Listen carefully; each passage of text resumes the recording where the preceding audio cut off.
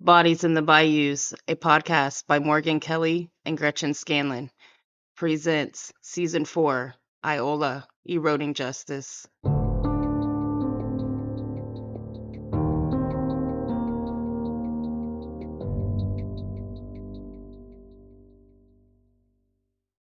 Episode 8, Lover's Lane. So one of the things that did happen in this case, as Betty's case came to close and there was an arrest of a suspect, what was happening in Sally's case was that the KBI agents assigned to Sally's case promised that they would not leave until the case was solved. But slowly those resources were needed on other cases.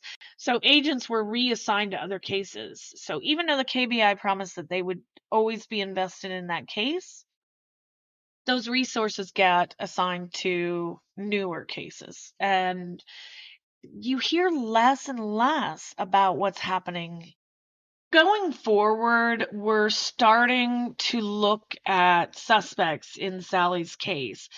And in order to do that, we've really run out of the paper trail that we have available to us through open records requests. We've talked about how that has come about and the reason that we don't have any of those records in several other episodes. We're not going to really go over that again. But it's important to kind of know how we got here, how we ended up having this case. I think that's one of the most asked questions that we get, especially with where our previous seasons have been in Texas, and then we kind of jumped into the Kansas. So, this case was presented to us by friends of yours, actually, that are residents of Iola. And them talking about how much this case kind of impacted their lives, even though for many of them, they weren't growing up at that time. They weren't classmates of hers. Some of them weren't even born yet.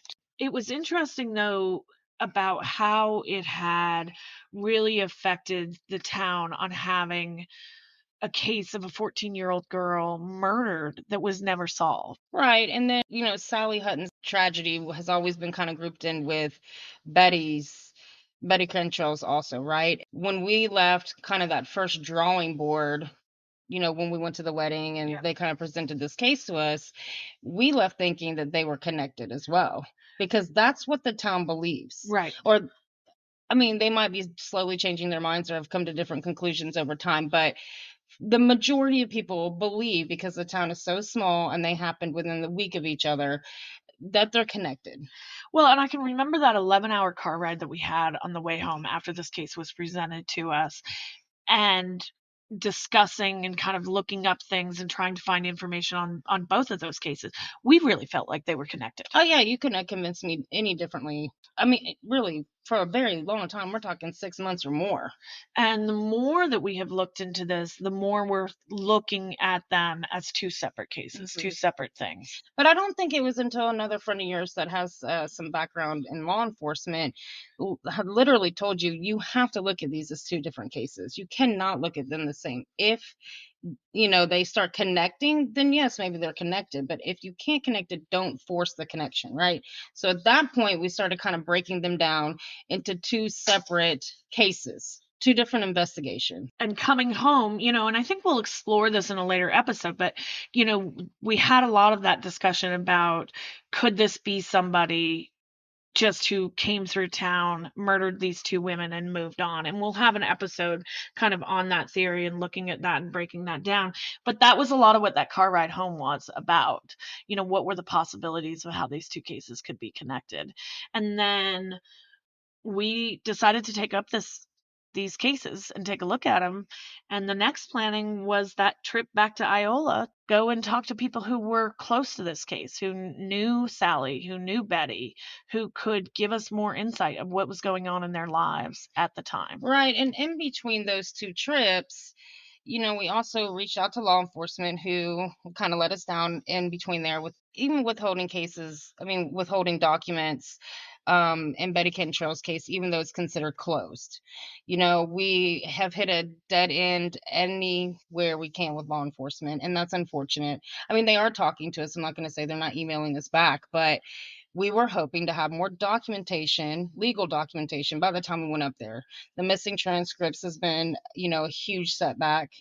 So even on that trip back up there, we're still trying to put those pieces together because we don't have them other than the people who will talk to us. And then, through that, we began that journey of trying to make contact with Sally Hutton's family. And so we made those first initial calls to Sally Hutton's sister, Carolyn. But then the big push for that trip to go back to Iola was to make sure that we got a chance to meet with Carolyn face to face. That began the journey of going to Carolyn's house. And when we got there, she explained that her sister Brenda had passed away, but that over the years, and we had read those letters, in the papers of going back and looking for those documents. We'd read the letters from the sisters pleading for anybody to come forward with information, asking for the public's help for information, and just trying to hope that somebody would help figure out what had gone on in this case. But getting there and going to Carolyn's house and meeting her for the first time was an experience all on its own. I mean, you know, anytime that you go to meet with the families and start, you know, having an interview with them, it's the unknown there, you know. But with Carolyn, she was eager Yeah. to talk with us. And upon entering, you know, she had her little island there that had every article that she still had, every letter, any letters written back to her, notes of, you know, phone conversations that she had, even if it was on scrap pieces of paper, you know, just seeing all the pictures of Sally that she had, you know, Right. was, I mean, she wanted to tell the story. And I think in that moment for me, I was just like, wow. I Yeah. mean, it was even bigger than what I thought it was, if that makes sense. For me, walking into Carolyn's house, because she is very much a collector of memories. She has, collector's plates on the walls and family pictures hung up on another wall and little mementos along different bookshelves and different things. I was struck by the fact that in every one of those memories that she's collected along the way, how many of them Sally hasn't been part of. Sally was only able to be part of those memories for 14 years, but for the last 54 years, Carolyn has built these memories in this life without her. It was almost like seeing the space that Sally should have been in. Mm-hmm. Because even though, you know, Sally hasn't been here on Earth, like she's been very much still a part of Carolyn's life. I mean, she, Right. like you said earlier, you know, she's carrying that torch and she's really the only one left to do so. Yeah, so Carolyn lives about an hour outside of Iola, and she has lived there for many years. And while she was writing the letters, in the letters, she had published her phone number. And so a lot of the information going forward with suspects is going to be focusing on those documents and pieces of paper that she gave to us, to see if by putting that information that has come forward to her over the years can possibly get somebody to come forward and tell what they know and maybe move this case forward. That struck me about that too, as we went through those documents, was how hard her and her sister tried to get some sort of national recognition on her sister's case early on. Yeah, I remember that when I saw the letter back from Unsolved Mysteries, you know, I was just like, oh my gosh, you know, I mean, the the try to, like you said, really bring in that attention and it wasn't recognized. Unsolved Mysteries, I mean, that's part of my childhood. That's Yes. probably the way that I was first introduced to true crime, was through, my family sitting around and watching Unsolved Mysteries and, you know, thinking about the people who were involved in that. But, the kind of that drive of wanting to be able to help solve something like that. And now you have podcasts that kind of have taken that place of Unsolved Mysteries, and you've got Dateline and so many other things too. But that focus on the unsolved crimes really has turned over to the podcast field.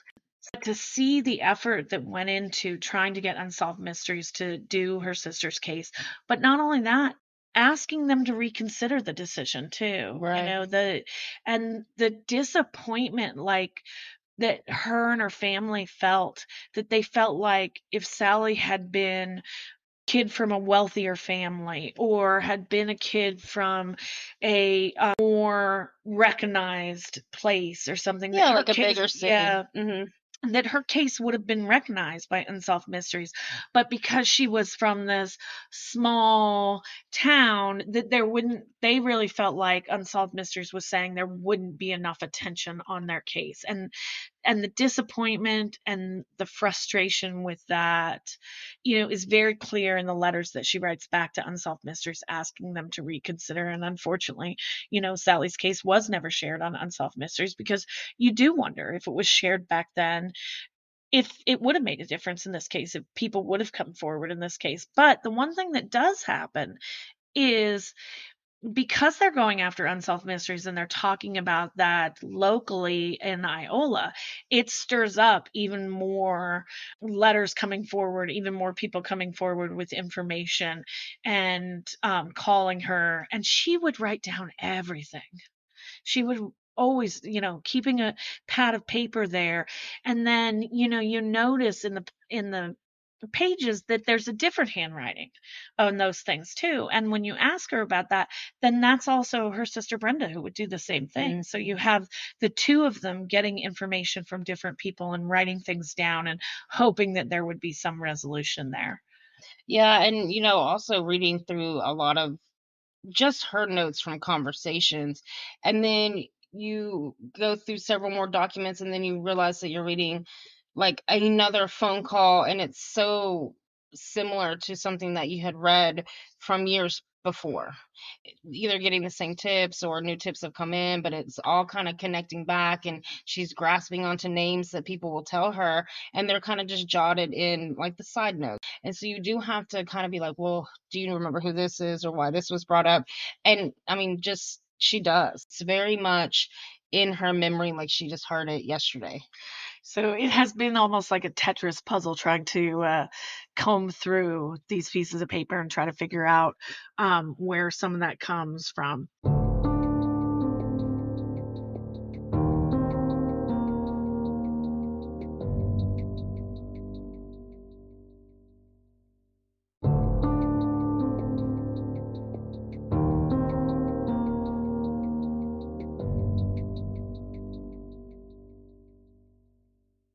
One note that was either found in Sally's pocket when she died or was under her body, but it is a note from Billy. What comes about here is that Carolyn does not have the note, and she can only speak being told from law enforcement officers about the Billy letter. The Billy letter appears to be a love letter. But it was very interesting because when she talked to us about the Billy letter, and it being found with Sally, we did have somebody else who called us or contacted us about the Billy letter also.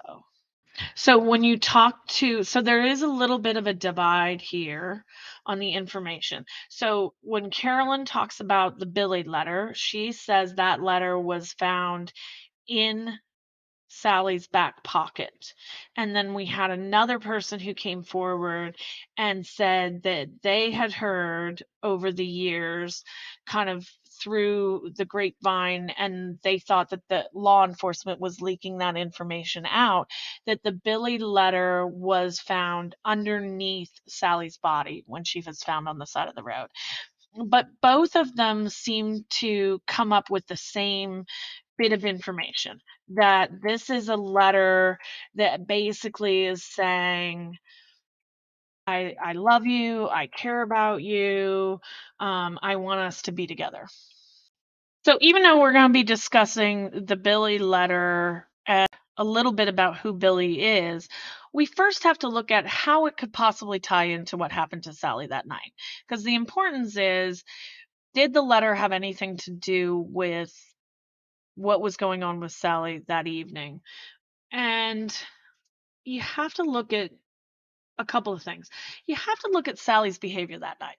So Sally goes to the football game, something that was out of the ordinary for her, and she is offered, according to some people, she is offered a ride, but says that she already has one. So it does appear from that Sally is possibly planning on meeting with somebody.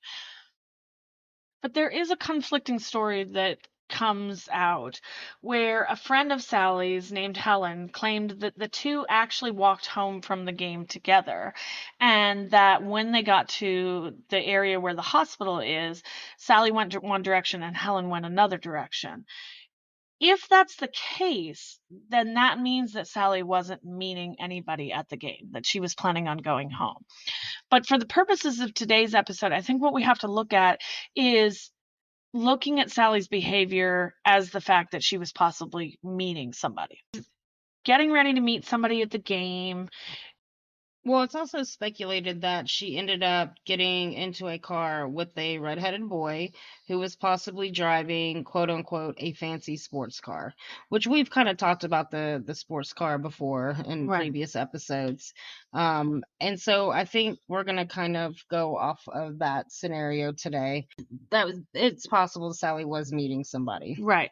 So the question would be, could it be Billy who she's meeting, who's in that sports car? And this is a little bit difficult to track down because we don't have the ability to find out every person in named Billy who and what they drove. We do know Billy's last name, but this is one of those things in podcasts where you have to kind of decide going forward, what are you going to share? Are you going to share individuals who could possibly be a suspect's last names or identifying information about them? And we've decided that in this case with Billy, we are not going to include his last name. We think that it's important because we don't know that he had anything to do with this. We just don't think that we should include his last name. Sally, if she was meeting Billy and she was at the game, then Sally and Billy would have met up and she would have gotten in the vehicle with him. And then if you tie that into Sally's autopsy reports with the hamburger, then in talking to residents of Iola, there is something that they do after a game that kind of ties to that. Yes. And so usually, after the games, they would cruise the town square. So that meant going around the square and kind of circling back and ending up in the Sonic parking lot.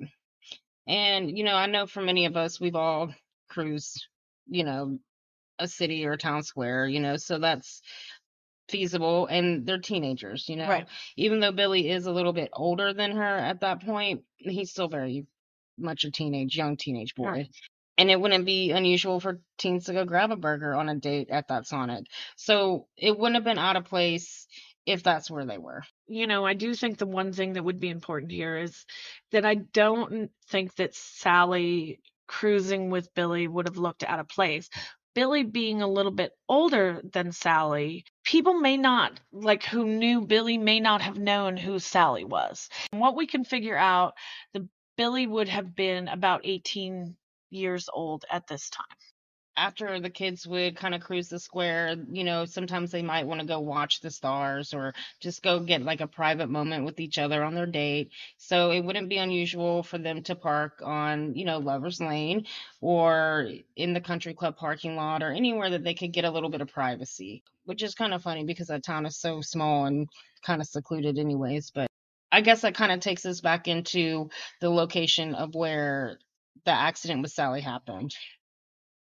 Yeah, so the country club is kind of up on a hill there and would be looking out, where you would be able to look out over kind of the fields and the trees a little bit if you were up in that country club parking lot. When we were up there, I can see that being a possibility of sitting up there looking at the stars, kind of hanging out. When they talk about the road where she's found being a lover's lane, that to me, we only heard that from two other people. Everybody else, when we mentioned this road, said they had never heard of that area out there being a lover's lane. It's pretty secluded. I don't know. I mean, there's not even really a place to pull off the road, really. So you would just be, if that's a lover's lane, you would almost just be sitting in your car on the road. I think that's awkward. Yeah, and I mean at that time too, that road wasn't even paved. Right, the country club road wasn't paved at all, but the road where Sally's body's found's not paved even now. Yeah. Um, but I mean, think about that. Where would you pull off? You wouldn't. You'd be half in the street and then half Right. on the grass, I And I get that guess. I there's mean, not a whole lot of traffic out there, but it still seems odd that you would pull down that road and just sit in the middle of the road. It doesn't seem like a lover's lane. It goes literally from one road to another road without having like a cul-de-sac at the bottom or an area where you could turn off or an area where you could pull in. It's just a dirt gravel road that goes from one dirt gravel road to the next gravel road. That to me doesn't seem like lover's lane, but I can see you going out to the country club that has a golf course. I can see that area being the possibility of being out there, being a possibility of a lover's lane. But if you're out there, then this is definitely somebody that Sally knew and trusted and felt comfortable with. yeah, I would think if they made it, because it is far from. I mean, it's not far, but I mean, it's quite a distance from downtown Iola. Well, and when you think about the distance it is from her house, the farther she's getting from her house, the more nervous. If you're not with somebody that you trust, the more nervous you would be getting. Hmm. So what we know about Billy is Billy was 18 years old, and a year prior to Sally's death, he was in a terrible motorcycle accident. He was riding his motorcycle when he collided into a woman attempting to turn into her driveway on North Cottonwood. The woman struck the motorcycle, throwing Billy off the bike. Billy suffered a severe head injury and was in a coma for a while. He would survive and go on to graduate from Iola High School in 1969. After graduation, Billy would remain in Iola, getting married. His first marriage ended in divorce. He later married again and lived in Iola with his wife and children until his wife passed away before him. And then he lived the rest of his days there as a widower and passed away just recently. Billy, according to sources, Billy was considered a suspect in the case and was interviewed in Sally's case within those first couple of months. According to several sources, he did go to the police station and was interviewed by police. However, he showed up for the interview. He was not accompanied by a family member or a lawyer, but instead was accompanied by Dr. Linsky. Dr. Linsky is a family doctor in Iola. He was second generation Iola doctor. Apparently, after this interview with police, Billy was ruled out.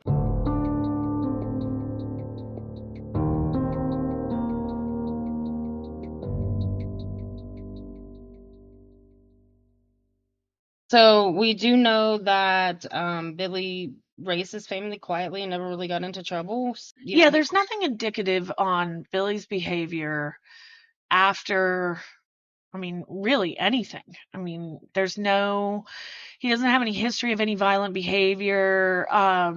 He doesn't show up in any reports of being arrested. I mean, he has a few traffic stops that show up, but nothing that says this is a person who, felt guilty and so then kind of went on to a criminal behavior in life or had other problems or issues in life.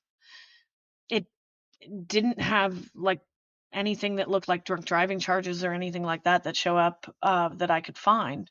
So it looks like somebody who spent a quiet life living in Iola, raising his family. And we do know that he worked at the Columbia glass factory. Yes, he looked at Columbia window and doors. Columbia window and doors. Yeah. Okay. And then do you, because I've only seen one picture of him. Do you know what color his hair was? So I've seen two pictures of him. One picture in the high school yearbook where he has a lighter, like it's a black and white photo, so I can't tell what color hair he has. It looks like he has light colored hair. Like not that he's dark brown. And to me, I don't think, I mean, obviously it's black and white, but to me it doesn't look like he's redheaded. And then later in life, the picture that I've seen of him, he has gray hair. Nothing there to me looks like it's kind of salt and pepper. So I would think if he had red, it would be coming through. And I don't see anything that looks like he would be redheaded. But again, the only young photo I have of him is black and white. So I don't know. Well, I think with that, we're going to wrap up today's episode. We're not going to end with a discussion since we kind of started with a discussion in this episode.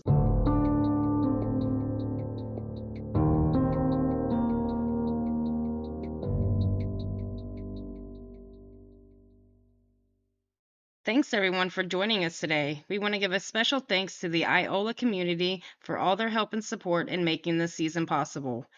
Special thanks to Angela Henry, our local host. Bodies in the Bayous is an independent podcast produced and created by Gretchen Scanlon and Morgan Kelly. Research sources include the Iola Register, the Wichita Eagle, and the Parsons Sun. Music provided by Spotify. Technical assistance by Emma Kelly. Studio assistance by Catherine Alvarez. If you have any questions or tip about this case, email us at bodiesandbayous@hotmail.com. Follow us on Facebook at Bodies in the Bayous.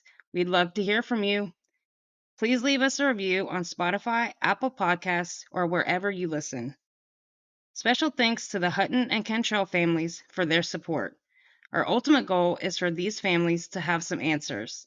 If you have messages of support, we are happy to pass them on to the family if you email us at bodiesandbayous@hotmail.com.